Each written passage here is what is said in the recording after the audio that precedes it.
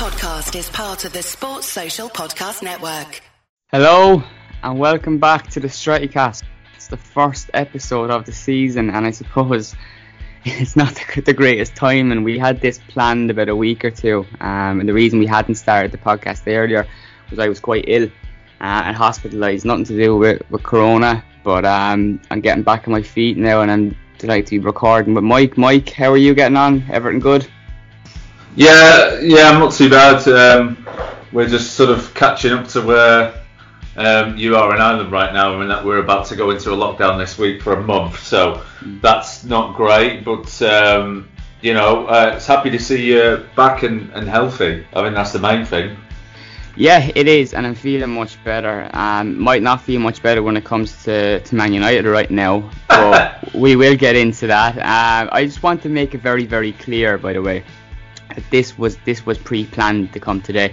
We didn't just sit on our phones last night after the Arsenal game in temper and say, let's record a podcast tomorrow and let's be super negative about Manchester United. It was even more than a week in advance that we planned this. I feel like we tried to set a date about 10 days ago, so it's been going for a while now. Absolutely. I am happy to be back speaking to you, Mike, my podcast partner in crime. So look, I suppose before we get into basically a reflection of what we've seen this season, to talk a bit about the game against Arsenal yesterday. Mike, before the match, sum up your feelings, because in the Champions League we've started so well, wins over PSG and RB Leipzig, and the game against Leipzig, hammering them 5-0, was only a few days before the Arsenal game. And I think a lot of us might have been guilty of maybe being a little bit giddy after that, even though the start of the season hasn't been perfect. But there was maybe signs that maybe playing a diamond in midfield was working. Solskjaer had been trying a back three against PSG. So you could see he's playing around with things and trying to finely tune what he has available to him. But that game against Arsenal yesterday destroys that. How did you feel before the game? Were you buzzing? Were you excited about what you were going to see? Yeah, I was pretty optimistic. I still think going forward, I don't think that the playing a diamond is the worst idea in the world with the players that were available. The problem was, well, we'll get into this more, but I mean, I thought we were going to win yesterday. I think Arsenal in some respects kind of are where we are, although that's more of a problem for us than it is for them. We can get into more about this later, because Arsenal are nowhere near as sort of far in with Arteta as the manager as we are right now, and trying to sort of rebuild everything at that club. But yeah, I felt good. I thought the two Champions League games, we got our game plans absolutely spot on. The players were great, and then here was just so lackluster. We didn't deserve anything out of that game. We almost stole a draw. But we would never have deserved even that. It was really poor. I mean, the first half may have been one of the worst first halves of football I've ever seen, up there with the first half of that Chelsea game a couple of weeks previous, which was also absolutely dire. So it's, every time you think the club's turning a corner, we just end up circling back round to where we were. So it's like we just keep turning the corner around the same circle all the time. I think one of the biggest issues for me from the game against Arsenal was my mentality going into these games against Arsenal for years has always been the same. And it probably stems from the days Ferguson was manager. And we had this certain approach against Arsenal where we felt that we were the men and they were the boys. They're a weaker side mentally and have been for so long. They bottle things. And I think we kind of joke about that when it comes to Arsenal. But yesterday, we were a team with tails between our legs. We were a team that weren't winning tackles. And that in itself says a lot about this current setup, this current team. You look at that defence, and I've just seen Neil Custis and Troy Deeney have a big row on TalkSport about it and about stats and stuff. We knew in the summer that defence wasn't good enough. The stats last season may suggest they had one of the best defences in the league. Yeah, but the XG didn't. Yeah, but if you seriously look at the personnel, you're winning no major trophies with that defence. And Gary Neville had been saying it before the season began, they need a centre-back. I said this last season. I was saying this to you last season when we were doing this podcast after the lockdown. that we needed defenders. We were talking about Jadon Sancho. We needed defenders. And you seen Gabriel yesterday play really well for Arsenal. I know there was speculation about him. I don't think it was true. But I just look at Maguire, who's had a very difficult summer. I don't think his head's in the right place right now. I don't think having him in the spotlight every week is a good thing. But we have a number of defenders. We have, 6 or 7 defenders? And we're not confident in any of them. We have Tonzebe, who there's a bit of promise about, but we don't know what his story is long term with injuries. He played against PSG and kept Mbappe and Neymar quiet despite not playing a game since December. That's unnatural. That's a boy with a lot of potential that needs looking after and nurturing, but he also needs games, and he can't afford to have another lengthy spell on the sidelines due to injury. But I look at Lindelof and I look at Maguire, and I don't see any of them I want to build a defence around. I really don't anymore. I'm not saying yesterday against Arsenal was either their fault, but it's going on week in, week out. And we've spoken in the past about David De Gea and his form. And I've always questioned, if the defence isn't confident in their goalkeeper, you're asking for problems. But now I'm looking at the goalkeeper and I'm asking, is he confident in his defence? And I don't think he is. No, clearly he's not. I don't actually think De Gea has been that bad since the season started. No, he hasn't been yet. In fact, he's been very good. I think maybe the Dean Henderson thing has probably given him a kick up the arse that he duly needed. No, you're right, the defence isn't good enough, and I've been saying for ages we needed defenders, and we also needed at least one midfielder that would help with the defending, and we didn't go and get one of those either. The priorities had to be, we needed to get another right back because, Aaron Wan-Bissaka, I do like him, although I do wonder whether long term I see him as more of a centre half than a right back. The thing that struck me watching, when you play midfield diamond like we played yesterday, and it's a good system, with the players that we've got in the midfield, but your fullbacks need to be providing width. Your fullbacks need to cover the entire flank. Luke Shaw and Aaron Wan-Bissaka do not do that. I've long since lost patience with Luke Shaw, as I told you the other day. I think the Spurs game was really the final straw for me in terms of, no, let's just wash our hands with him and just move on, really. I think it was... I don't know. Had Teller's not got coronavirus, whether he would have actually been playing. I suspect he may have done. He already looks a huge upgrade, I'm sure, in terms of what he takes going forward. And I think United did miss that. But Aaron Wan-Bissaka, this was a guy we scouted extensively. He said we went through, 50 odd different right backs, right wing backs, and he was sort of one of the ones that we thought, this is the guy. Did none of the scouting or the data analysts not spot the fact that he doesn't provide anything going forward? Was that not something that entered into what they were thinking when they signed him? I know you're talking about the diamond, and I totally agree. And yesterday was a clear sign that when we played that and we had no width, it was an issue with the fullbacks.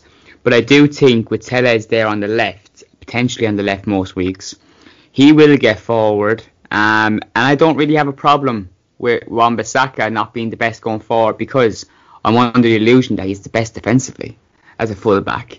I just see him as a centre half though, long term, because I think he'd be a really good centre half. I know what you mean, and I would still take, Wan-Bissaka over what we've had at right back for the last 2 years, of course.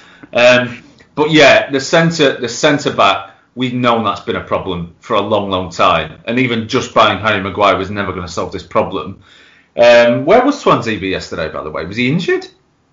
No idea. But when it comes to... I know he's been out for a year, though, so I don't know whether that's the issue at the moment, whether they're sort of trying to build him up. But, he played against PSG. He was outstanding, absolutely outstanding. He didn't seem to have lost any of his pace in the time he was out injured. I mean, he matched Mbappe in foot races on more than one occasion, provided an aggression and a physicality and a proactiveness in defending that we just haven't had. Defenders reading the game early and snuffing out danger, which just weren't doing. Maguire is, Jesus Christ. I mean, I don't know where you start with him. Well, look. The other side of it too, Mike, is when we're speaking of the Arsenal game, and we lost the game yesterday. And I don't think it was Maguire's fault that we lost the game. So I want to get into it, right? Paul Pogba's selection. Yes. Yesterday. That's what I really want to get into here. And again, if people are listening to this podcast for the first time, I do advise you to go back to previous episodes, even though they might be outdated. We don't tend to point fingers at people after defeats. I don't like doing that. I think that's a sign of a witch hunt. Some people might say it's an agenda. This is no agenda, what we're going to get into here. This is 4 years of underperforming, I'm going to say. Yeah, this is not like the Maguire thing where he's actually been a very good defender for the last 2 years, and he's having a bad run of form right now. He's having a tough time personally. He needs help. Maguire needs help, and he needs somebody in there with him, and he hasn't got that. Pogba is, well, I'll let you start on this one, but I've got a lot to say on this as well, because when we were talking about this over Messenger yesterday, that was the final straw for me with him. Yeah, no, absolutely, and I did tweet after the match last night that I try avoid social media after games because I don't like the knee-jerkery. I can't comprehend people overreacting when it comes to football, and I don't think this is an overreaction. But yesterday was the final straw for me with Paul Pogba. It's been 4 years now of we signed a potentially world class midfielder. On his day, he's world class, no denying that. But on his day, those days are very, very seldom when he's wearing a Manchester United shirt. And they're way too seldom. I look at Paul Pogba and I look at a manager who's trying to shoehorn him into the team. This United team has never suited Paul Pogba. Paul Pogba was brilliant at Juventus. He was cushioned by world-class midfielders. You know a lot more about Italian football than me, Mike. I'm sure you'll get into the players that he had around him. But this United team has never been built around Pogba. They signed apparently Nemanja Matic a few seasons ago to suit him in midfield. But let's not ignore the fact that was a cut price deal. That was a bargain deal. They weren't exactly going out to buy the best defensive midfielder at that time, like he had when he won the World Cup, Kante.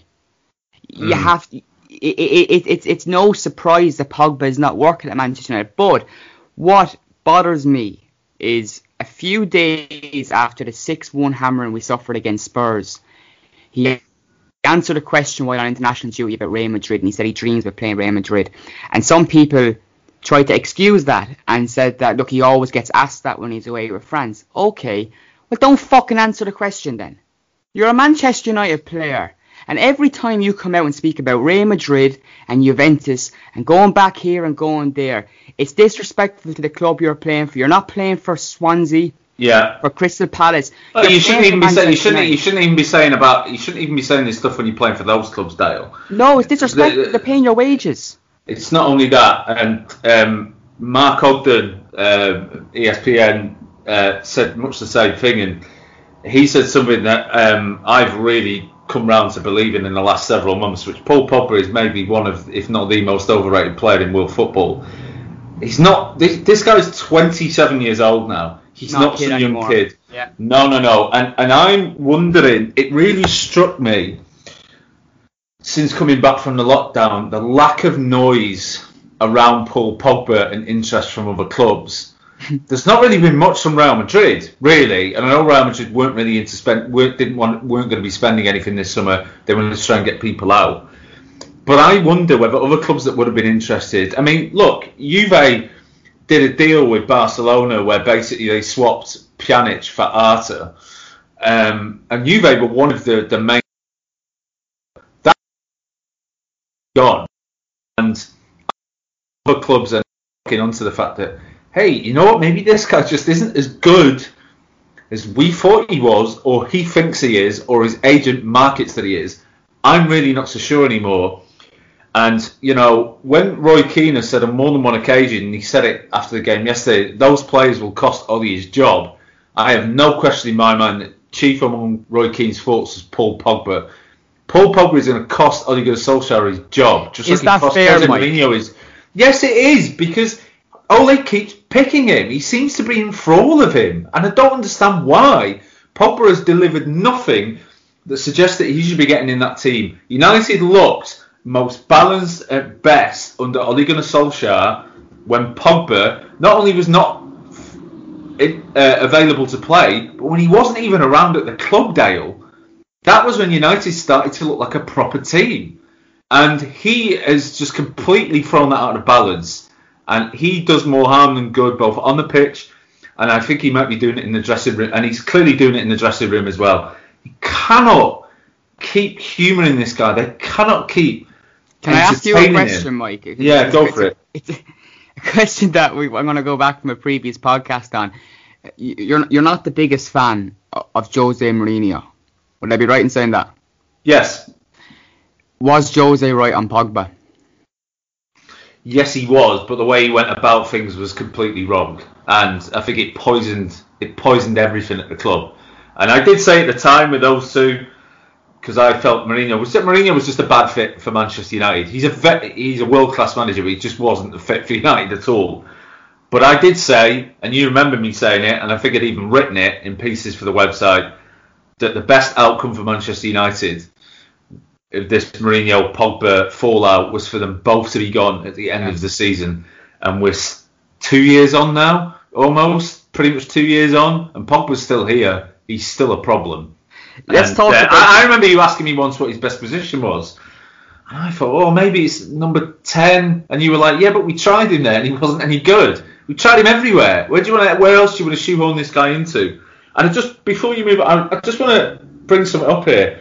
I decided to pull up the starting lineups for the 2015 Champions League final, which Pogba played in, and he was very poor in that game, by the way. He was lucky not to get a red card. And everyone said how good he was at Juventus. Let me just give you the midfield that was around him. Yeah. So he's in a midfield diamond basically with Pirlo, Marchisio, and Vidal. That was Arturo Vidal at his peak, by the way, and Arturo Vidal at his peak was probably one of the best midfielders in the world. Absolutely. And you also have Barzagli and Bonucci in defence. You have Buffon in goal, and you have Carlos Tevez up front. I'm just, it's fine being a luxury player when you have people like that around you, Dale, who you know are going to do the work, and you don't have to do it. But the fact is, the way that Ollie... I think I know how Ollie wants to play. He wants to be aggressive. He wants to press hard and high. That's not going to work with Paul Pogba. No, he's a luxury footballer. And listen, I would be happy for Real Madrid to take us off our hands. I'd be happy for Real Madrid to take him off our hands for less than we paid for him. But if I'm at Real Madrid, if I'm the sporting director or I'm one of his coaches, I would be telling him to seriously reconsider Paul Pogba and maybe looking elsewhere for a midfielder instead. Because I think it looks even worse when you looked at Thomas Partey for Arsenal, who's the same age as Paul Pogba, by the way, 27 years old, was imperious in that game and barely looked like he was getting out of his slippers. Yeah. Mike, just on focusing on the penalty itself with Pogba, what was he doing? Because Hector Bellerin may have been in the box, but he was going nowhere. In fact, he was actually turning away from the goal to get away from Pogba, and Pogba just stood on his foot. He said after the game that he was out of breath at the time. It was a stupid mistake. But this is a 27-year-old. Yeah? This isn't Scott McTominay, who got a lot of abuse after his performance too last night. This is the 27-year-old World Cup winner. And this is why I'm pointing him out. This is why Pogba gets more criticism than other players. It's because he's 27. He's seen as one of the best midfielders in the world. He's a World Cup winner. Loads of experience. Start playing like it. Start playing like you're one of the leaders. He said he was tired.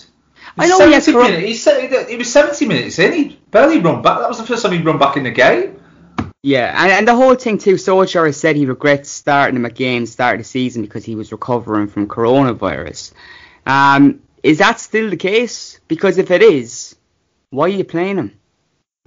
I don't know what the politics is surrounding Pogba at United, but I don't think Solskjaer clearly doesn't have the balls to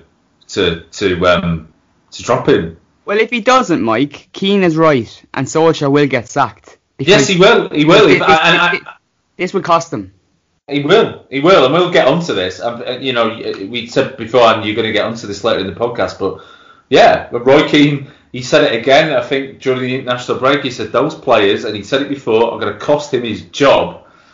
And he's not talking about all the players, because I know McTominay got pelters last night, but I've seen enough of Scott McTominay when times are really tough at United where I think, yeah, you know what? I think that's someone that we can stick with. I think he's got the right mentality. He's just had he's had problems with injuries this year, McTominay. People forget that. And I think he's sort of working his way back in still. But I do think he's a good player. And I thought, listen, against PSG and Leipzig and Newcastle, he was great. He was everything that we didn't have before. He was aggressive. He was snapping into tackles. And I just wonder with Pogba, I think he brings down some of the other players around him. I think Fred is so much better when Pogba's not there.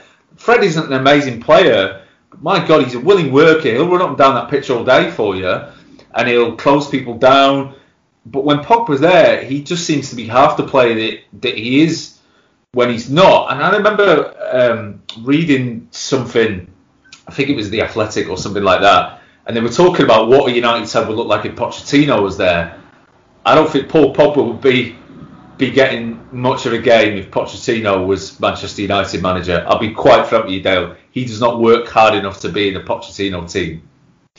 Well, there you go. If you're not willing to work hard, and you're a luxury player, and it's not working out, then isn't it time for the manager to make that decision? Like, yeah, but he doesn't deserve to play for Real Madrid either. No, look at Real Madrid. He's like, you have not earned your chance to play for Real Madrid, and I think that's why Juventus, they've just cooled on him. It's clear they've cooled on him. Any of that talk of him going to Juve is gone. They are not. I don't think they're interested anymore. I think, especially with Pirlo being in there, I think he wants players to work hard, and I just don't know whether they look at Pogba and think, actually, that guy's going to be a bit more trouble than he's worth. On the game again yesterday, Mike, there was some bad refereeing decisions. Gabriel should have been sent off. Rob Holding was lucky too. I don't really want to focus too much on that, because at the end of the day, United weren't good enough. I kind of admired the aggression of those players as well, because we didn't have that. Yeah, and they were towing the line, but I like the fact that they were doing that, and I think this is not an Arsenal podcast, but I think one thing Arteta's really sorted out with the Arsenal team, when I've seen them, and I saw that in the cup final, they are a far more aggressive team than I've seen them in probably 10 or 15 years, Dale. They're really aggressive. And, sometimes you're going to toe the line on that stuff. But, God, I would have loved to see United players towing that line a little bit more a few times in this game and really snapping into people and being on the borderline. Wasn't there. No, it's hard when you're saying that about Arsenal, given the amount of years we're talking about them, and I've already mentioned the weak mentality and stuff. And yesterday, that was us. That was us that were shying out of tackles. That was us not winning the ball. And that was, to be honest, that was the hard part for me.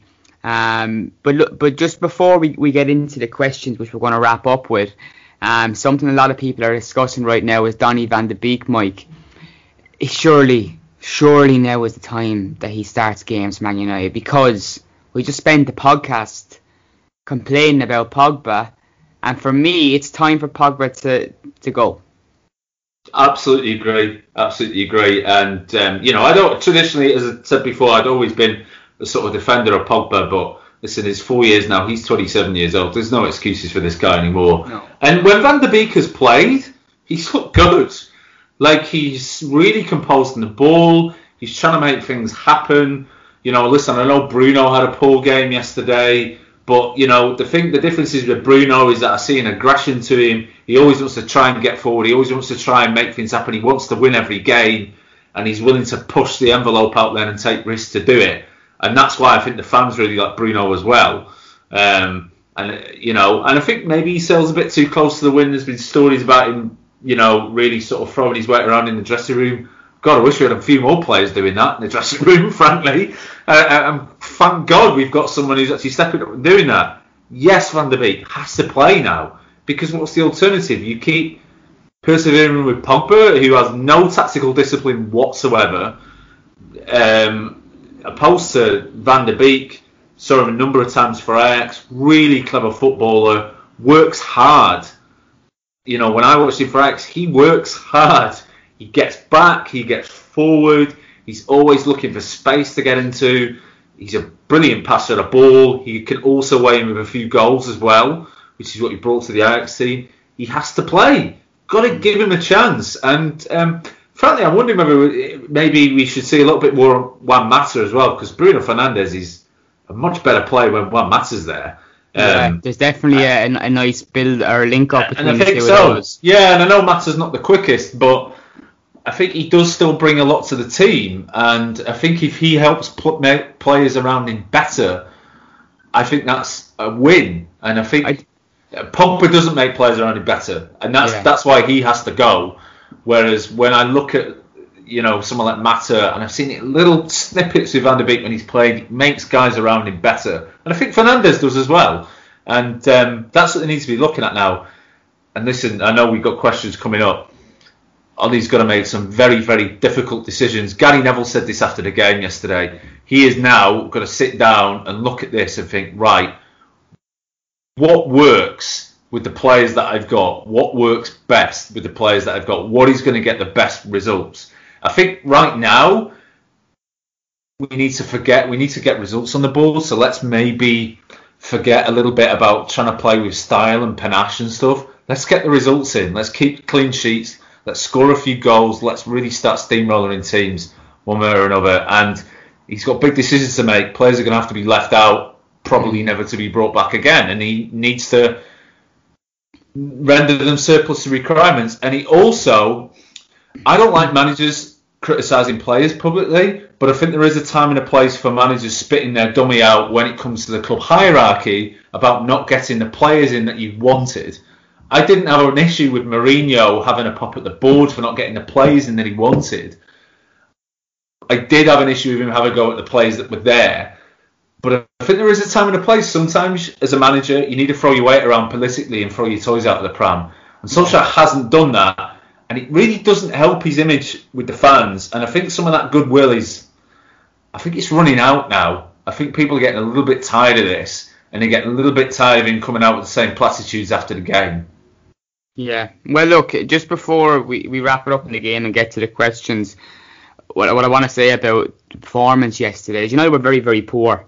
But a lot of the praise that I've been seeing in the media and on television afterwards for Arsenal has been ridiculously over the top, really. Look, they won thanks to a penalty and a clumsy challenge from Pogba. But we just spent an entire podcast complaining about how Manchester United had played and how bad Pogba was. I don't think Arsenal were excellent. I think a few players stood out. Partey was absolutely excellent in midfield. Gabriel was disciplined. But should have been sent off. Yeah.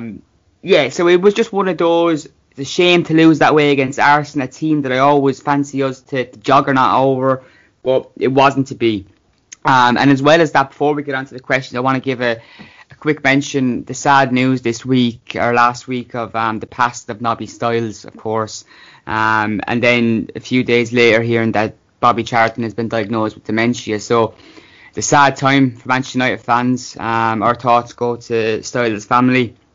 A terrific player for the club and his country, winning the World Cup and the European Cup 2 years later under Busby. It's sad to see legends like that leave us, Mike. Yeah, two not just club legends, but legends for England as well. Bobby Charlton, as I've said before, is, for my money, the best footballer England's ever produced. There's never been anybody better. And Nobby Stiles was, in some ways, a product of his time. He was actually a very good footballer. He's kind of overlooked what a clever footballer he was. He made players around him better. He enabled players around him to play, which is why he was always a first ballot pick for England and for Manchester United. He was a little terrier. I would encourage people to go and you can still find full videos on YouTube of the World Cup final and the European Cup final and a couple of other sort of old United games of the 60s. It's worth digging those out and watching Nobby Stiles. He was such a clever footballer. He really, really was. And I know there's a thing, part of the thing with Stiles, because he had dementia as well, didn't he? And one of his relatives, or more than one of his relatives, has absolutely put that down to football. And I think there is a lot of footballers of that generation have come down with dementia and Alzheimer's and Parkinson's disease. And there certainly is because the big one that propped up a few years ago was Jeff Astle. On a serious note here, there is questions to be asked about whether footballers really looked after these guys when they've retired, and really kept an eye on these guys' health. And there is questions to be asked there, especially seeing as concussion protocols in football are still not very good. Well, Mike, especially when you consider that the likes of the footballers that played in those days, now besides that, they weren't wealthy, they weren't on big money. No. And I think what you're trying to say is football should have done more, because we look at the money that's in the game now. Yeah, and even then, you question what football does for some of the guys, some of the players. Now, I would go and encourage anyone to read. Stephen Corker gave an interview recently. He's playing. I think he's playing in Turkey now or Greece, and he had some serious problems with alcohol addiction and gambling and stuff. And where was the support for him? It just wasn't there. And he just fell through the cracks and was just sort of left to it, really. So there's a lot of questions to be asked there. It's very sad, especially someone like Sir Bobby. He was a really kind of sharp, dry sense of humour, and to see someone like that, suffer something with dementia, it really just broke my heart. I really feel for the family as well. To have him go to dementia and to lose Jack Charlton earlier in the year as well. It's a rough time for probably one of the big footballing families in England, because the Milburns are part of that family as well. Jackie Milburn, who played for Newcastle, I think he was before Shirley the all-time record goal scorer for the club. So it's a big footballing family, and it's a really tough time right now. It sure is, Mike. Getting on to the questions, we've two this week. We've one from Dean Parkinson, who has asked, how long do you think Ollie has left? If we lose to Everton, is he gone? Mike, thoughts? I don't know about if we lose to Everton, but he's certainly, I think if we get into December and we're not in the top half of the table, I think he'll be gone. Because I think, as Roy Keane said before, this was I think Ollie last season had done more than enough to give himself another year in the job. But the fact is, the performances are not good enough. United are not winning enough games. They're not scoring enough goals. They're still talking about the same problems we've talked about with the team for the last 2 years now, which is not all Ollie's fault. But the fact that it's hard for him to shake off that he's maybe just been a little bit too, I don't think nice is the right word, but maybe a little bit too meek about fighting his corner to get the players in that he wants, and clearly get the players moved out that he wanted moved out. We're stuck with players that we don't want to be stuck with right now, which is why we couldn't get anybody else in. And so what you're saying is he's running out of time. Oh goodness me, yeah. He's got another month maybe if things don't turn around over the course of November. I think he's gone. But I thought, to be honest, I had this horrible feeling he was going to get sacked after the Tottenham game, but he didn't. And it looked like we were turning it around. But the only thing, and I feel really uncomfortable about it, is after Leipzig the other night, 5-0, there was no talk about him being sacked. And I know we've been really inconsistent, and this comes with inconsistent form, that you get up on a high and you go up on a low. But that is so unstable. It's so unstable from the club. It's so unstable from the players, because they drop in performances. The players won. I've never heard of the players turned on Solskjaer. He's very, very popular with the players. But surely they need to look at themselves now. It doesn't need to be word from Solskjaer. That if you don't raise your performances, that manager that you so apparently like, he's gone. You don't know who's coming in. Yeah, there'll be no nice guy coming in next time. Oh, there won't be a nice guy. No. Well, I put it this way: if Pochettino, let's say it is Pochettino, he's not going to be he's not going to be a nice guy to those players. That guy he's tough. He's tough, and he will crack the whip with those guys. And if he looks at some of them and within 5 games he doesn't think they're up to it, they're going to be gone. But exactly, because these players, I wasn't too happy with the recruitment during the summer, and we'll do a podcast especially on that. But Solskjaer has a team, okay, that I think is good enough. It's definitely good enough to be up there, to be up in the top 14. It's a top 14. Definitely. So the question will come with this Manchester United team. We can't keep flip-flopping in and out of the Champions League every 2 years, back in the Europa League. That's, again, unstable. The whole picture is unstable.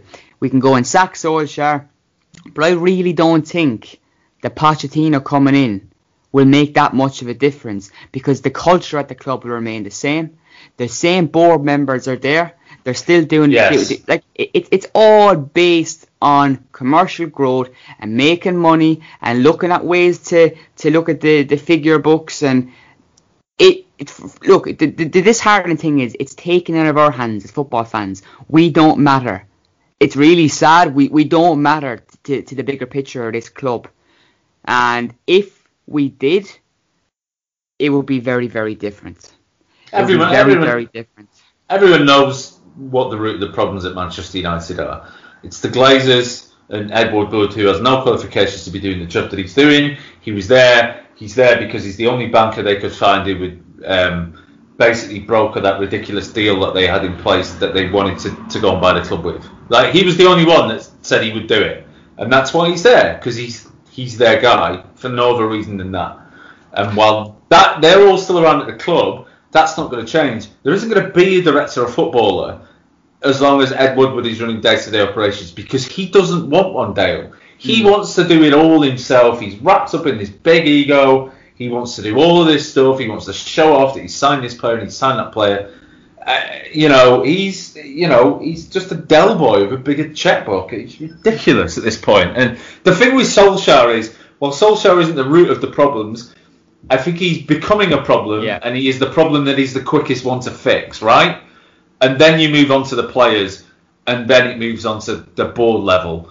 But the Glazers aren't going to do anything because, listen, at the end of the day, Ed Woodward, anything I think that goes to them goes through Ed Woodward first. And while he's sort of that conduit, nothing will change at the club. Yeah, and just for my sake of answering the question, Dean, how long do you think Ollie is left?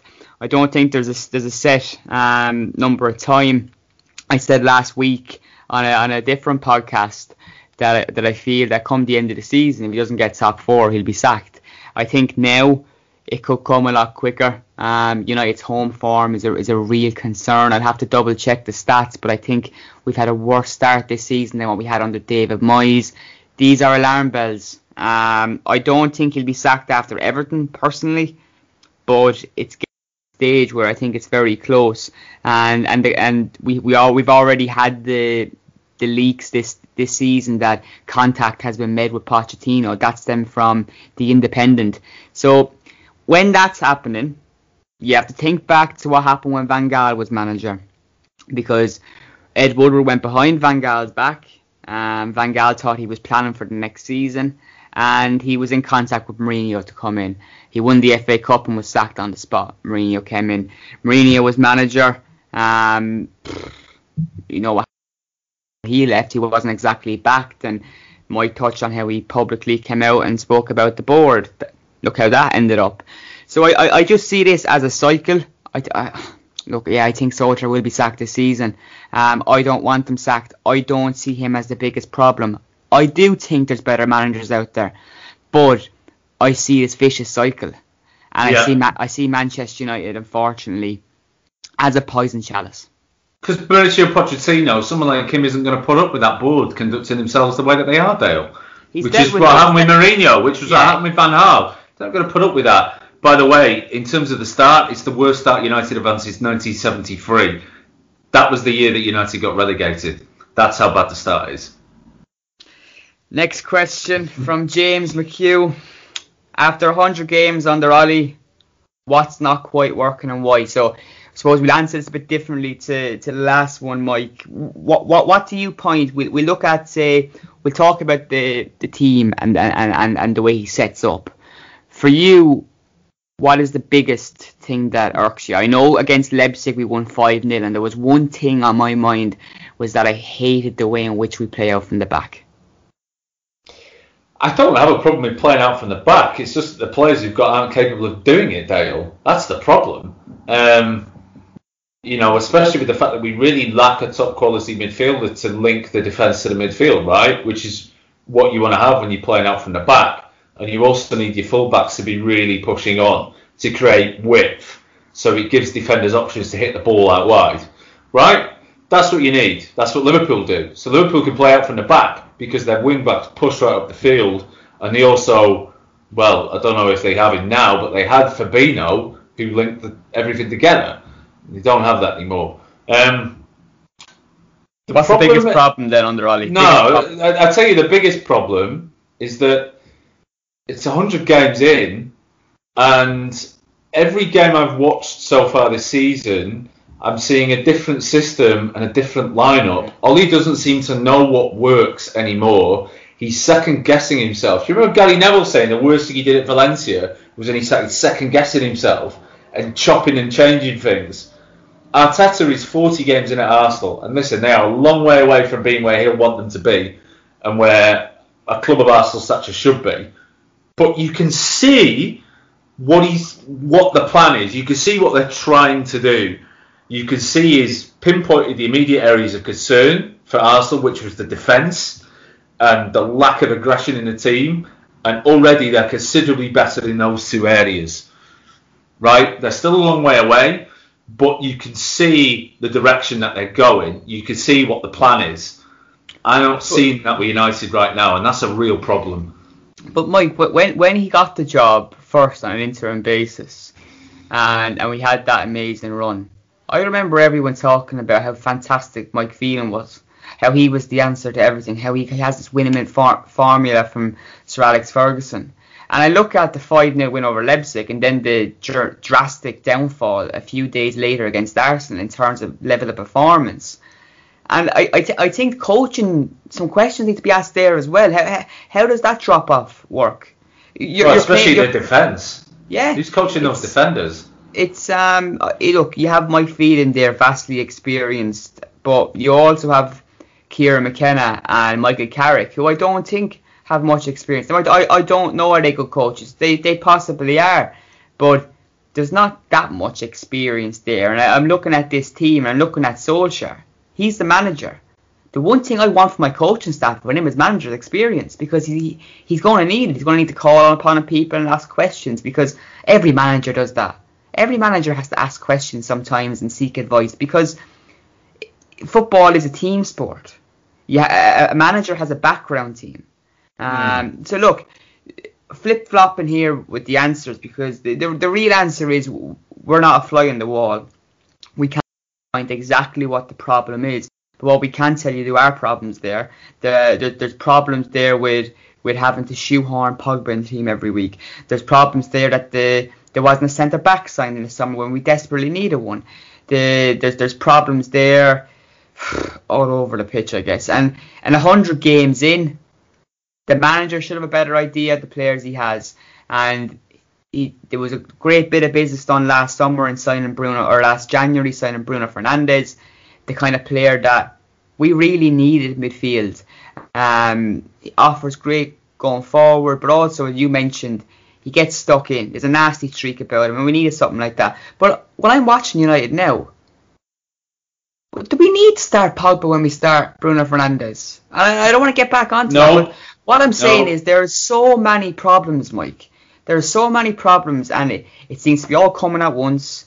And I really don't want to overreact, and I am behind Solskjaer still. I don't want him sacked, but I do think the time is coming now where the club will pull the plug. And again, I think that spreads even more uncertainty about the future, man. No, I mean, no, of course I don't, because that would have changed. I didn't want Van Gaal to be sacked, to be honest. I wanted them to really back him when he asked for players and to give him the players that he won. If it still doesn't work, fine. Then the manager can live and die by the decisions that he has made. Even Mourinho to an extent. Like, I just think, obviously, the issues off the pitch are a problem. But at least, like, if Mourinho's asking for Toby Alderweireld for 25 million, and you saw fit the previous summer, Ed Woodward, to spend 30 million on Victor Lindelof, you could at least give Mourinho the benefit of the doubt and say, okay, I'll go and get Toby Alderweireld for you. I'm not so sure about Harry Maguire, but I'll get you Alderweireld. That's what you want, I'll get him for you. Just you've got to give these guys a chance. And this is the problem when you're talking about the problems at the club. Ollie is obviously a problem that is easier to solve because he's not making the best of what he's got. He keeps chopping and changing and second guessing himself, which I think, even though players don't have a problem with him, it kind of it could poison your any sense of authority you have over the players in the dressing room, right? And that's a problem. If you're not winning games, this was so inevitable under Van Gaal that when he came in and he said something about 3 years and we'll get this team back or whatever time he gave himself. I don't know if it was 3 months or 3 years, but when you set yourself a kind of a deadline like that, but you're not winning games. You have to win games. That's what Roy Keane said, right? You don't win enough games, and Ollie needs to win games. He does, because the players are going to start turning on Solskjaer, and they haven't yet, but they will if the results don't pick up, because these players will not blame themselves. No, they're not going to point the finger at themselves, and they're going to have to point the finger somewhere. So what I'm saying is, be cautious, listeners, of this in the coming weeks if results don't pick up. Is that you're going to see more headlines about how Solskjaer's this, how Solskjaer's that. I didn't hear him in the summer. I didn't hear him last season. Why are they developing now? That's a question I have. It's the question that Woodward should be asking as well.